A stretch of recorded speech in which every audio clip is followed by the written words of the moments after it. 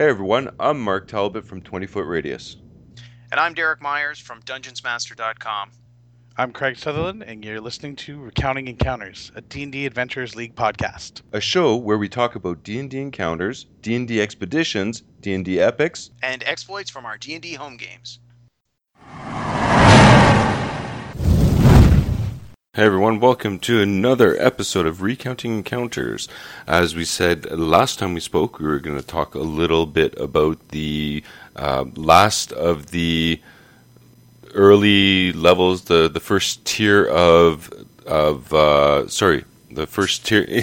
Yeah, I'm having trouble with words. The first tier of the Adventures of Tyranny of Dragons. So anyway, Craig and Derek are going to be talking about that. They are very familiar with that.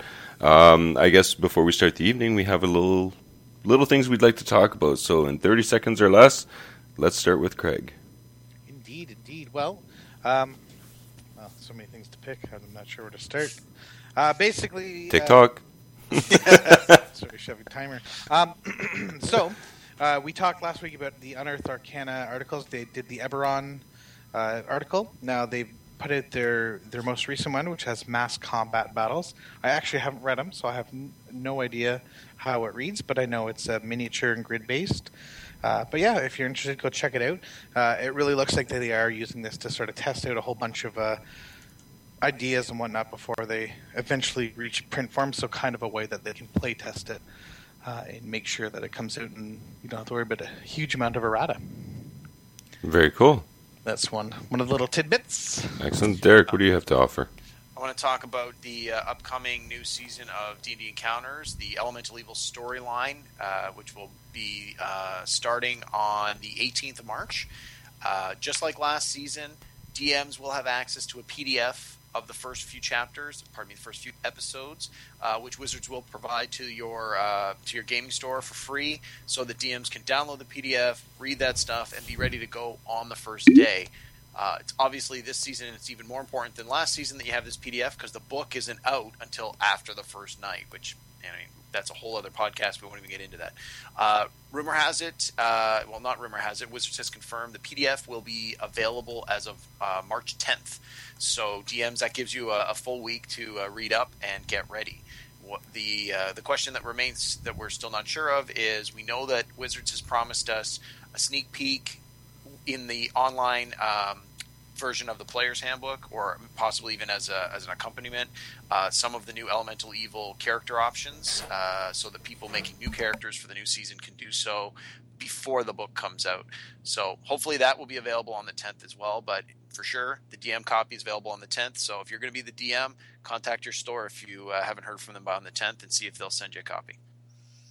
Indeed. Sounds good.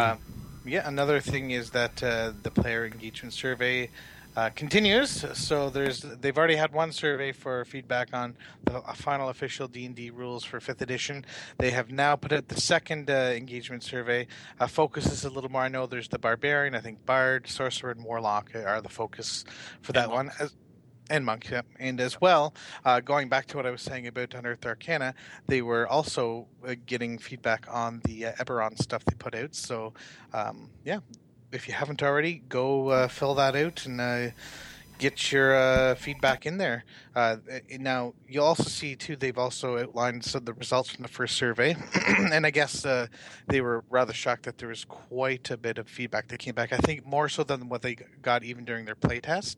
They received quite a bit of feedback. And most of it was pretty positive. And they basically outlined their, what they took from it and some of the changes that got them, or that they're thinking about. Most of the changes, I think, they mentioned are going to be in regards to the Ranger class, but it's going to be woohoo. The current sorry to jump in. I've heard a lot of negative feedback about the Ranger class from the public play that we do at the two different stores, and even in my home game. And I tried playing a Ranger, and personally, I think that they are the least powerful and the most boring of all the classes as they exist in the Player's Handbook today. So I was very happy to see that I wasn't the only one who felt that way. Yeah, that's what I've heard too. I haven't had experience myself, but I've heard the same thing too. But yeah, no, it looks like that they're looking at that. They're taking the feedback seriously. They're not. from the way it reads, they're not in any massive rush to suddenly just drop a whole boatload of errata out there. I think they want to do it more slowly just to make sure they get it right, and then once it's sort of settled, then they can start working that stuff in. So unlike, I know in 4th edition, the player's handbook came out, but the errata came out last week, right? Like they had errata hot on the heels on every release basically, whereas this time they're looking to take their time with this stuff. So definitely go give your feedback.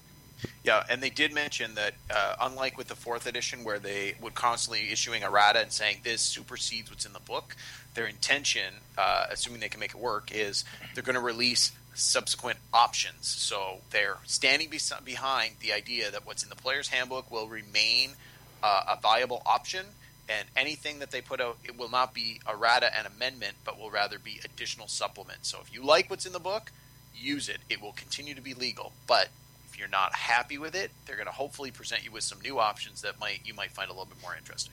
Yeah, I like that because the archetype idea is a great thing to capitalize on, and we can certainly see more of those as opposed to having the whole book having to be basically rewritten.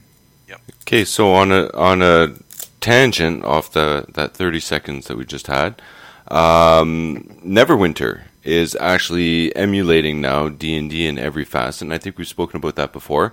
March 17 is the launch of the Elemental Evil, the new adventure expansion for Neverwinter.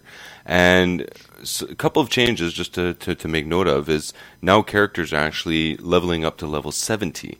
So to go through the Elemental Evil, characters are going to be doing new adventures, new quests in order to level up to level 70. I'm very curious to see how the armors are going to change, all the artifacts that people pumped all sorts of refinement points into, see what's going to happen with that, if they're going to level with the character or not. I'm curious to see what is going to happen. Also, release on March 17th is the Oathbound Paladin, the new character class for Neverwinter. So stay tuned for that. Indeed. Keep in mind, on the heel of this video game talk, they do also have a new D&D 5th edition based video game announced. It's called Sword Coast Legends, that's it. Clearly based in the Forgotten Realms. It's in the vein of the old Neverwinter Nights / Baldur's Gate style from back in the day. So if you're interested in that, it looks very cool. Not made by BioWare or Obsidian or any of these other recognizable publishers who have previously done it. It's actually made by a studio you may or may not have heard of called N-Space. So, if you're a fan of such games as Mary-Kate and Ashley, and they've done a lot of licensed stuff, and they've done quite a number of Mary-Kate and Ashley games. But you sound like a big fan of those games, Craig. I am. Quite knowledgeable. I have the collection. Yeah. Then you're going to be happy because the basic D&D icon in this whole Elemental Evil module is going to be you get to adventure with Minsk and Boo. Very nice. So I did some of the playtests, some of the mirror server that they're doing all the playtesting on. Right. So I'm part of that, and I went around and adventured with Minsk and Boo, and it's pretty interesting. Oh, sweet. Yeah, he says some funny things all the time. And did you ever play Baldur's Gate back in the day? I did. Baldur's Gate 2. I did the Icewind Dale. I did the Tales of the Sword Coast or something it was called. That was the expansion to the first Baldur's Gate. Right.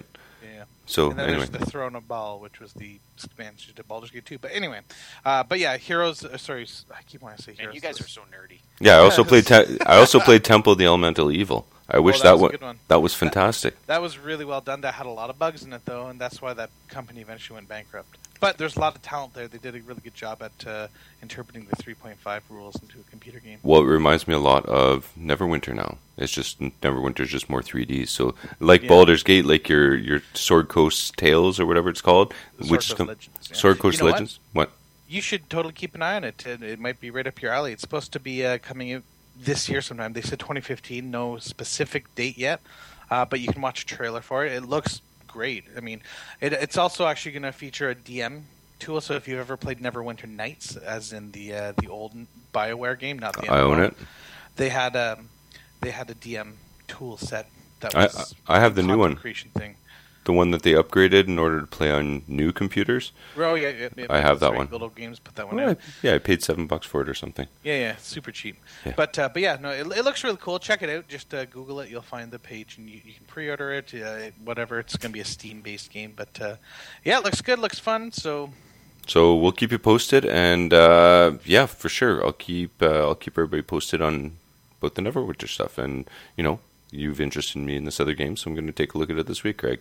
Indeed. Oh, and one thing I want to say too, just really quick, because I did mention N-Space was behind all those wonderful Mary-Kate and Ashley titles.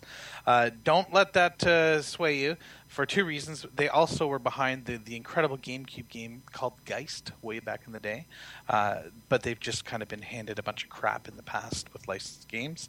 And if you've ever played Prince of Persia: Sands of Time for like the PS2 and whatever when that was out at the time, that company was known for a lot of Donald Duck games before then, until they finally got something that they could really sink their teeth into. I mean, if I Prevail can actually do a cover of a Taylor Swift song, then there's hope. Indeed. Okay. So let's back to tabletop gaming for let's get back to the modular stuff now. So I got one more quick thing. Since our 30 seconds aren't quite up, it's only been 11 minutes. Well, you guys are just so loquacious. Anyway.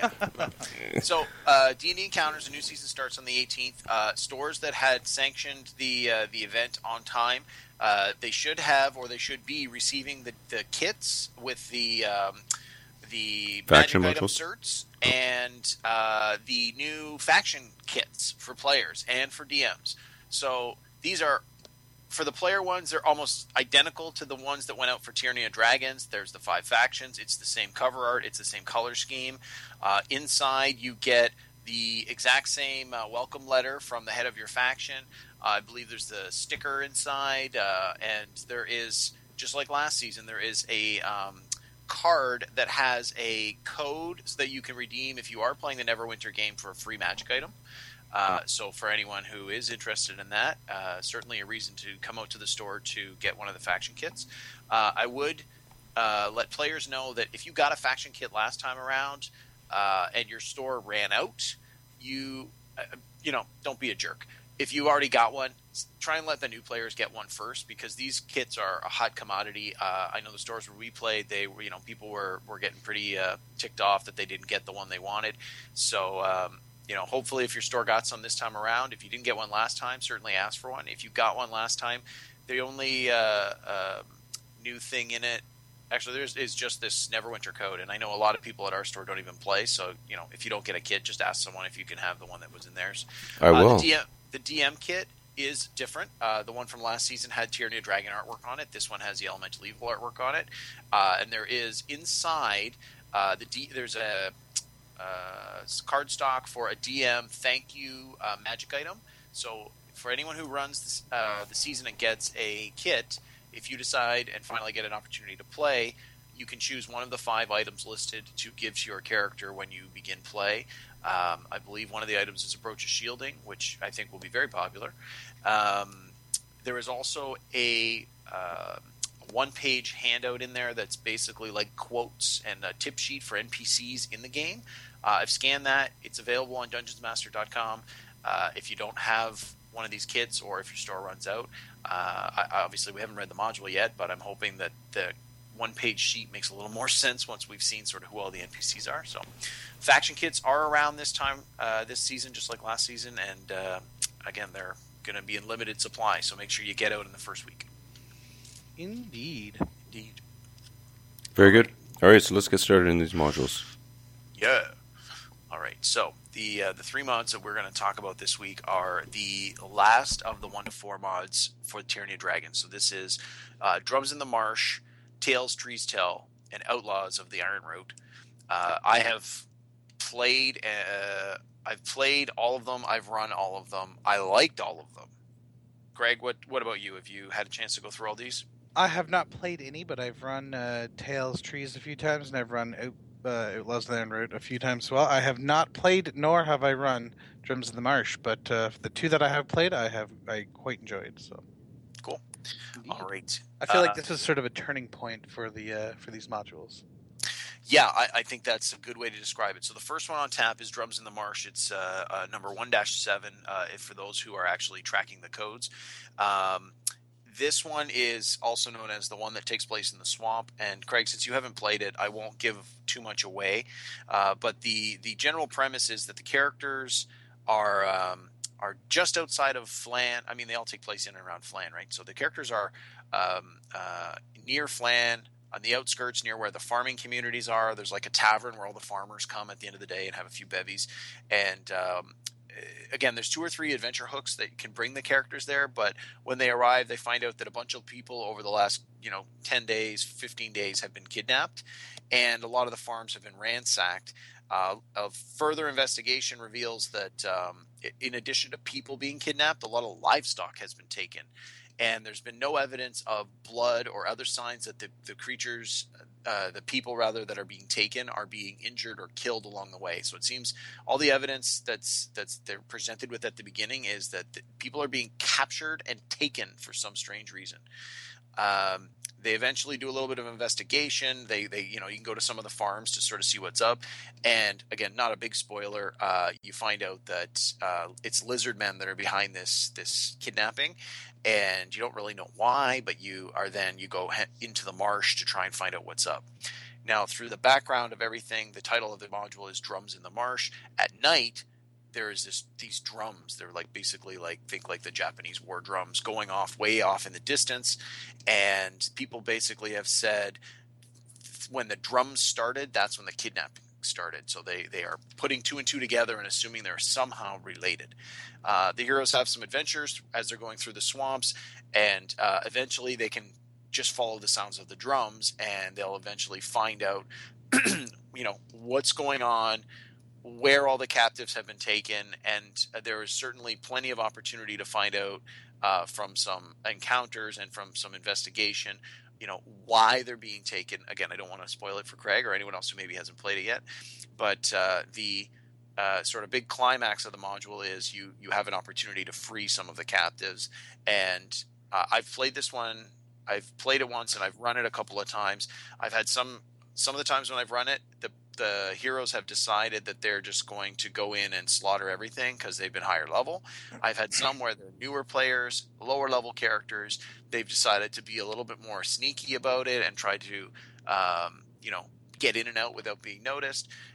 All the different ways we've played it have been successful, and they've all had a pretty good time. The ending is supposed to be a big climatic ending, so it works really well. You have this great big build-up, and then there's actually payoff, which I found with some of the other modules. You have this great big build-up, and there doesn't seem to be that payoff. I will say, though, so I do think this one is done really well. I like it, but I will caution you that all 3 of these mods, it's very difficult to run them in a 4-hour slot. Usually we've been running them in a 5-hour slot, and even then it's been rushed. And I know with Drums in the Marsh, there's a couple sort of little encounters along the way that I've been cutting out after I ran it the first time, because I just found that there's just too much stuff to cover in the time you've got. So unless you're planning to break it into 2 components, if you're DMing this for the first time, read through it and sort of try and get a sense of what can I cut out if I'm running a little bit long. So that's Drums in the Marsh. Indeed. Any questions? No, actually, because I didn't really know the story, but it sounds like some of the setup is pretty similar to Tales Trees Tell. Somewhat, yeah. Yeah, the farming community and missing people and whatnot. But yeah, there's a similar setup with Tales Trees Tell, where you're in a little farming community, Cabell's Hill. It's also very close to Flan, so I assume it's probably very close to where Drums in the Marsh takes place. But basically, it's the same sort of setup. However, this one is a lot more Fae-oriented, Fae-flavored. So if you're looking for something more fairy tale-like, this is probably one that you would want to check out. Obviously, I'm not going to go into the details as well for fear of spoilers, but the basic setup is that the Cabell's Hill, this little farming community, has basically they have a pact with the Fae creatures of the Quivering Forest, where they don't screw with each other, basically. And this is a long-standing pact that actually goes back to the history of Flan, where the Fae have agreed to help Flan in their time of need. Indeed. Yeah. So the whole idea is that whole pact has been possibly upset, and it's up to the characters to get to the bottom of what's going on.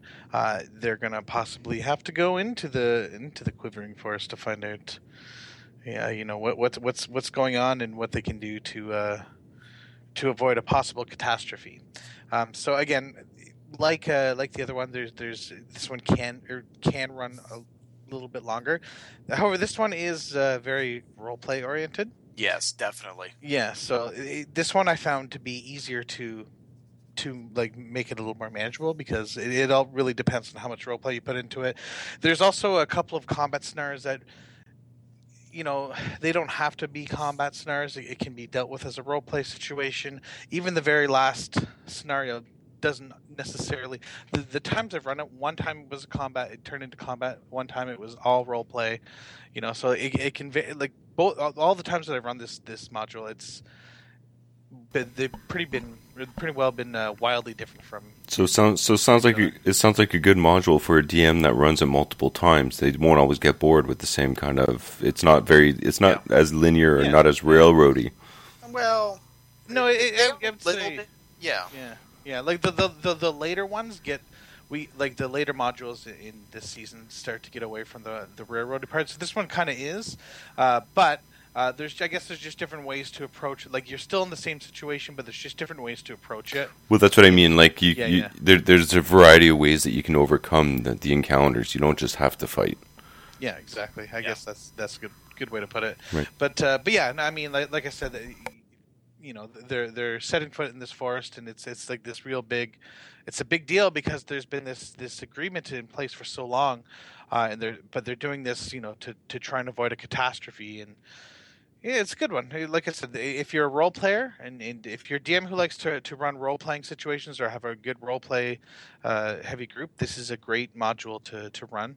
If, however, it's the other way around. If it's a group that much prefers combat, it's going to be a little more difficult for them to get through some of it, because there is a lot of role play in this one that's pretty much unavoidable for the most part. I found that there's a couple of sections in it where some parts didn't really make sense, especially some of the aggression in it seemed a little misplaced.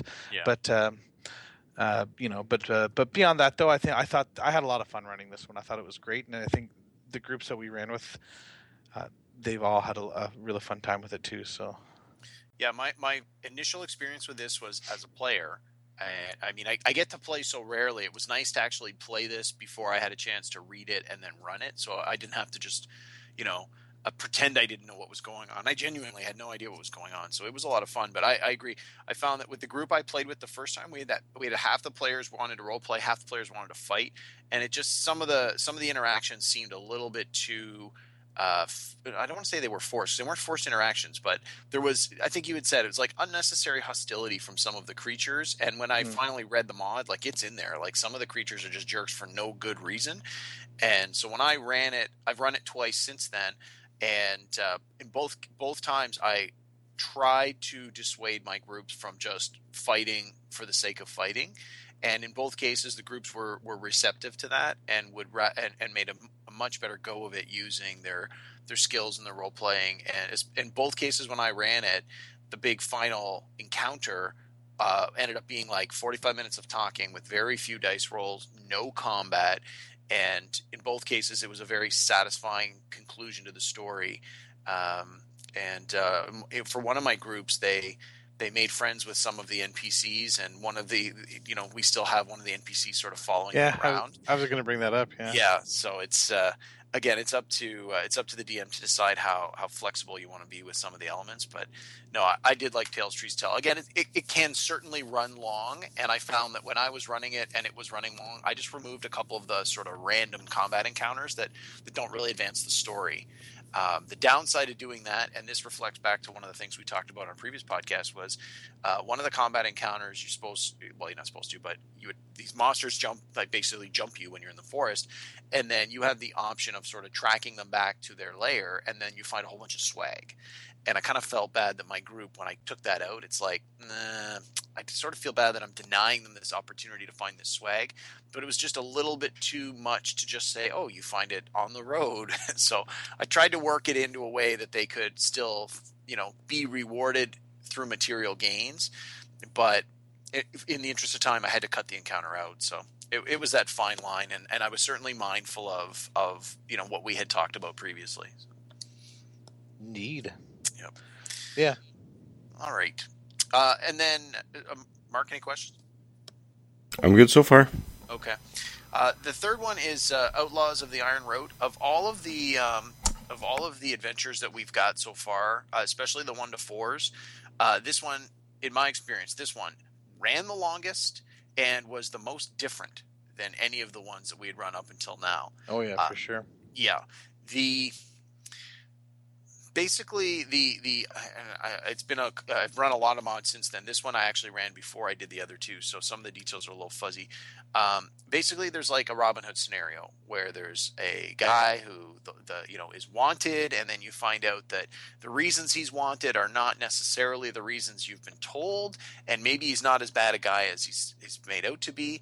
And as part of his resistance stance, he's basically become like Robin Hood. He's robbing from the rich to give to the poor, which is all part of the backstory. Again, I won't go into too much detail, but the mission the PCs are given at the outset is find this guy and capture him. And if you bring him back alive, you'll get a payout. If you bring him back dead, you get a payout, but it's not quite as good. So there's certainly incentive to keep him alive. But along the way, you learn additional details, and you think, well, maybe there's more to it than this.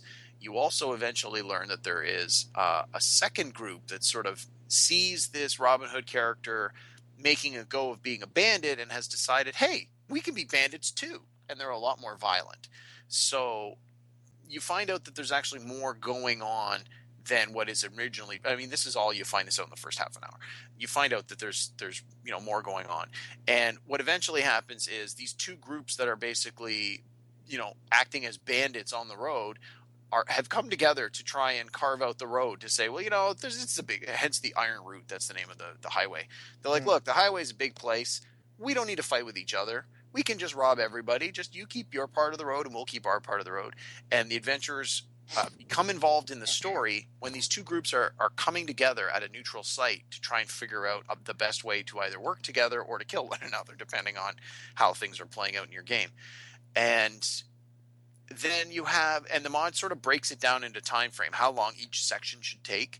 And it gives you half of the allotted time. It assumes you're going to run it in 4-hour slot. It gives you 2 hours to go to the site where this meeting is taking place. It's a pretty interesting setup. There's a map. It's sort of a 3D sketch map that's provided because it's like on a cliffside, and there's like a carving of a giant king sitting in a throne on the side of this cliff. Think like that scene in the first Lord of the Rings movies where there's where they're in the boats and there's those two giant statues of the guys with their arms hanging. Do you know the scene I'm talking about, guys? Oh yeah, absolutely. I can't think of what it's called. It has a name. It's a pretty iconic. I can't remember either, but it's an iconic scene in both the book and the movies. And actually, I think it's one of the cover arts for Fellowship of the Ring too. Yeah. So I mean, clearly that's the kind of thing that's inspired this, and then like there's no scale map that's provided. Like there's a couple other encounters in this mod where you have like a room or I think in one part you go to a prison and there's one of the floors of the prison is drawn out, and but when you come to this other area, it's just a 3D sketch, and if you want to draw it out like on a 1-inch scale, you certainly can. But I've run this one twice now, and I gave the party well over the 2 hours that was allotted to explore the area, interact with the two sides, fight them if they want, talk to them if they want, trick them if they want, depending on where their skill sets are for the party. And in both cases, the groups wanted more time. Like this is certainly one that you could run. If you had 6 hours, you could easily extend it to 6 hours. There's just so much going on. And in both cases when I ran it, I had to really cut the ending short, which I was a little disappointed in, but the groups that I ran for this loved it. They all the players agreed that of all the ones they played, this was the one they liked the most. They felt they had the most freedom to do what they wanted. There's a couple. I believe there are secret missions for every faction in this mod, and they all make really strong sense to the alignments of each faction. They're not like some of these other ones where it's like an NPC comes up to you and goes, "Psst, look for the gold medallion when you're out there," and you're like, Okay, this really doesn't seem to relate to my faction very much, but sure. Yeah, no, I did like this one, but this is certainly a tough one to run if you're a rookie DM. I think there's actually, I don't think all the factions that have a mission in it. I think there's only a couple of them, if I'm remembering correctly. Because I thought there's, and I like how it isn't just spelled out for you. And also, if you just because you're part of the faction, it's not guaranteed that you're going to receive this mission. You have to be in the right place at the right time, and you have to be of the right rank too. So you might not get it depending on how you've been keeping track of your faction. But the thing I really like about this one is of course that sort of end sequence by that statue area, because it's kind of like a game of Jenga basically, where you have these different factions that are in this area. There's definitely some aggression, and everything is kind of vicariously balanced. Or sorry, is that the right word? Vicarious is a different word. Anyway, whatever. It's all sort of just any slight breeze will tip it over, and the players are basically like removing pieces, or like the more that they interact with things, like things are eventually going to come down, and they're just basically trying to orchestrate how that's going to work in their favor, I guess. But that's kind of the part I like about it, and like you said, Derek, like giving them this time to talk with guys and to figure things out. But there's certain things that are going to happen at certain points. So, like, there is that. I kind of like the idea that there is this sort of time limit as well. Like this, although not necessarily that they're on the clock for anything, but that they only have a finite amount of time to explore and do these things. So, and there's also several different ways. Like, it's not like there's just one path into the statue area. There's several different ways that they can enter, and the way that they chose will open up different avenues to them altogether. So, like, this is one as a player you could play a few times and like approach the end scene completely differently. Yeah, absolutely, I agree.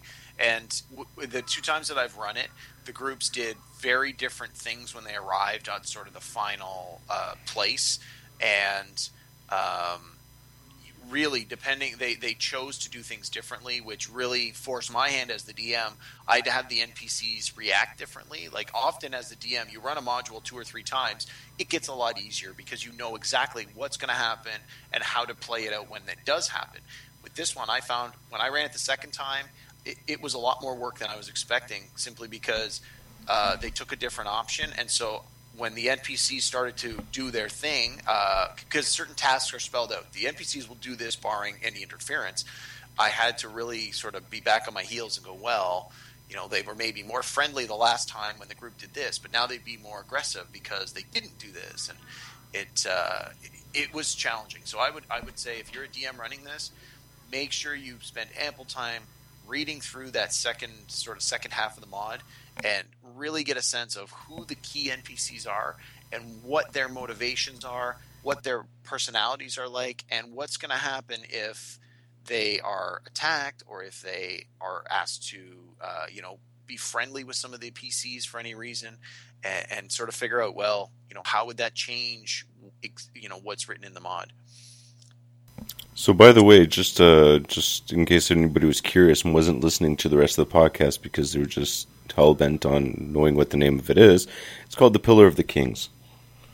Oh, that's the pillars location? in the location, yeah. So it's the Pillars of the Kings, and just for those nerds, it's basically likenesses of Isildur and Anarion. Ah, yes. Oh, for the Lord of the Rings. For the Lord of the Rings one, yeah. Gotcha. So just thought I'd tell you. Yep, thank you. Also, I looked up. Craig, I was correct. There are faction assignments for all 5 factions. Oh, is there 5? I thought I remembered only a few, but okay. Well, and I think the reason you only remember a few is some of the assignments only come about when the characters take certain actions at certain points in the mod. If they don't do certain things in a certain way, they never get presented with the mission, and therefore they don't know. And we actually had, the second time when I ran this through, so like, for example, in one of the cases, you interact with an NPC, but if you aren't already a part of the same faction as this NPC, they are not going to give you the mission. So we had a guy who, again, I'm just picking randomly here. I think we had a guy who was a Harper. He interacted with the NPC who, for example, was a Zentarum guy, and therefore the mission was never handed out. But had the player character been the same faction, then the NPC would have been like, oh, hey, brother in the faction, here's this extra assignment kind of thing. So it's not just, find this NPC and he'll hand out a mission. It's you have to do the things by the characters who are of that faction. So it's certainly a lot more. It's a lot trickier to get the assignment, but the rewards are actually pretty sweet. I really like that way of doing it. It feels a lot more organic and part of the story, because I know just as an example, and not to do any kind of addition or game warring, but the Pathfinder Society has a similar thing with the factions and whatnot, but it's at the start of the game, they just, here you go, here's your faction mission. Just figure it out at some point or another. Yeah. But these ones are baked much more into the actual design of the adventure. And like you said, it's just, you might uncover it, but then you might not, right? Maybe your character will just never know. Yeah, and that was exactly it. And one of my players had, I think he had read the mod before, or had talked to someone who had played it. I think that was it. He talked to someone who played it previously, and after he said, well, my friend who's the same faction I am played this, and he got the secret mission, and you never gave me that mission. And I told him, I'm like, well, your characters never did the prerequisite to get it. And it took the player a couple of minutes to sort of key in that, it wasn't just going to be handed out. I had to actually work for it. Yeah. So, I think the player enjoyed that, but yeah. Sorry, what's that? Well, I think it could be that you're not the right rank for it either, right? Like these ones are the first ones that I've seen thus far that like they're not just giving it to anyone, right? Like you have to be sort of a little more known in your faction. Yeah. Yeah. So no, overall I like all three of these mods that we talked about. I would absolutely run all three of them again.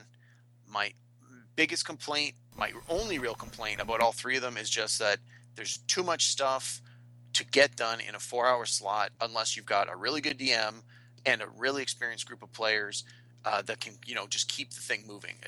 If you had newer players who were new to D&D or new to 5th edition or new to the Adventurers League, just the nature of their curiosity of how do things work is going to slow you down to the point where it is practically impossible to do this in a 4 or even in a 5-hour slot without making some changes. Indeed. And I believe, let me just see, I have the mod open here. I believe that the players receive a little bit more experience points for some of these. Okay, which one am I in now? This is the Outlaws of the Iron Route. Characters can receive a maximum of 600 experience points, which I want to say that's a little bit higher than the previous one. And then let's see, Tales, Trees, Tell is, I think it's around the same. The maximum for Tales, Trees, Tell is 750. Yeah, I knew a couple of them were higher, which, when I was reading through it the very first time, I was like, oh, well, look at this. Yeah, here, which one's this? Tales, Trees, Tell. And then which one did we not done? The Drums. Drums of the Marsh. Drums of the Marsh is probably going to be in that ballpark as well. Now, what bugs me, 750 for Drums in the Marsh. So Drums in the Marsh and Tales, Trees, Tell, 750 is the max for the players. And for Outlaws, it's 600. What really bugs me is, as the DM, I'm very glad that we get experience points for running the mods, but the experience you get is the same as the DM, whether the slot took 4 hours, 5 hours, 6 hours, whether it, regardless of what the players earn, the DMs earn the same. And I'm not wild about that. I think the DM's reward should be, scaled appropriately. If the players have an opportunity to earn a little bit extra, the DM should have an opportunity to earn a little bit extra as well, in my opinion. Agreed. Yeah. All right. So yeah, I would definitely recommend all three of these, but I would definitely recommend that you try at least one of the other mods first. Yeah, for sure. These ones are definitely more DM intensive too.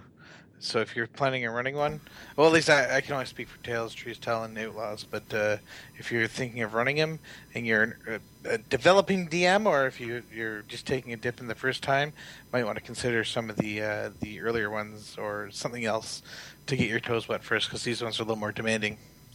Yeah, I will again. Probably shouldn't say this, but I'm gonna. The potential magic item treasures that you can find. 2 out of these 3 mods have probably the more powerful magic items that we've seen. I know, and again, I won't say which item or in which of the mods. I know there is an item in one of these 3 mods that players in our store have fought over and have requested that we run this mod more than once so that they can get an opportunity. And this is where the certs have come into effect, where players who have earned the item now potentially could trade it away if they have the magic item cert. So, if you're a power gamer and you're a greedy magic item whore and you want stuff, these are certainly good ones to play to try and find some really, really good swag. For sure. Have you seen anyone trade magic items yet? I haven't seen it myself. Not a single one. Indeed, I suspect that with Elemental Evil coming up, we're going to start seeing that happen soon. Well, I'll be honest. I think the reason we're not seeing the trades is I don't think there are many great items out there. I mean, yeah, exactly. Not to belittle magic, capital M magic items, but there are 2 or 3. I wouldn't even go this far. There's like in these adventures, there's really only 1 or 2 really powerful good items that I've seen, and for the most part, when they have come up, it's absolutely clear that it should go to a character that's built like this. And in almost every time I've seen it played, there is clearly 1 or 2 characters built like that. So the person who ends up getting the item is perfectly suited for it. It's not a situation where it goes to someone else and then they got to trade off later.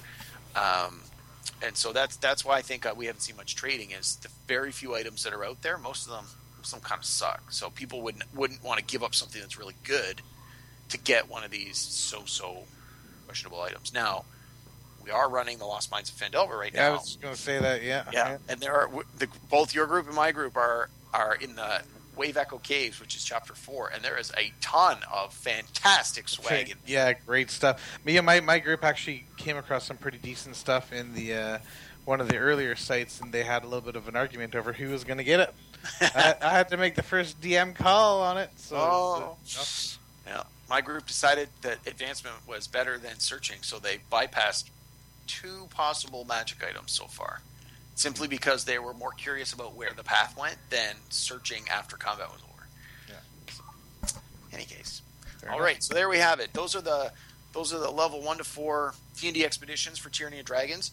There are 5 adventures that are for characters level 5 to 10. We are in the process of running through them. I know, Craig, you've run Tyranny of Flan, and I've run the Dark Pyramid of Sorcerer's Isle. We've still got 3 more that we're going to try and get through in the next month. We certainly won't get through all of them before Elemental Evil begins. But once we do, we will do our recaps. Very cool. Yeah. Indeedly do. Excellent. You know what I just realized? We're going to be getting back to Encounters recaps. We will be recounting Encounters again shortly. Yeah, that's very... We've been out of it for so long, it just feels weird that Encounters proper is coming back shortly. Very cool. Crazy. Looking forward to it. Indeed. All right, so thanks again. We'll do this again shortly, and hopefully we'll have a little more Neverwinter stuff. But that's a little teaser for those people. And this concludes this session of Recounting Encounters. Until next time, have a blast. Indeed. You can follow me on Twitter at Amaron_DM, and be sure to visit DungeonsMaster.com for original D&D 4th edition material, including a weekly field report of my D&D Encounters experiences. And follow me on Twitter at 20foot, and visit 20footradius.blogspot.com for your weekly dose of D&D Encounters. That's 20footradius, 20ft, radius.blogspot.com. Until then, have a blast.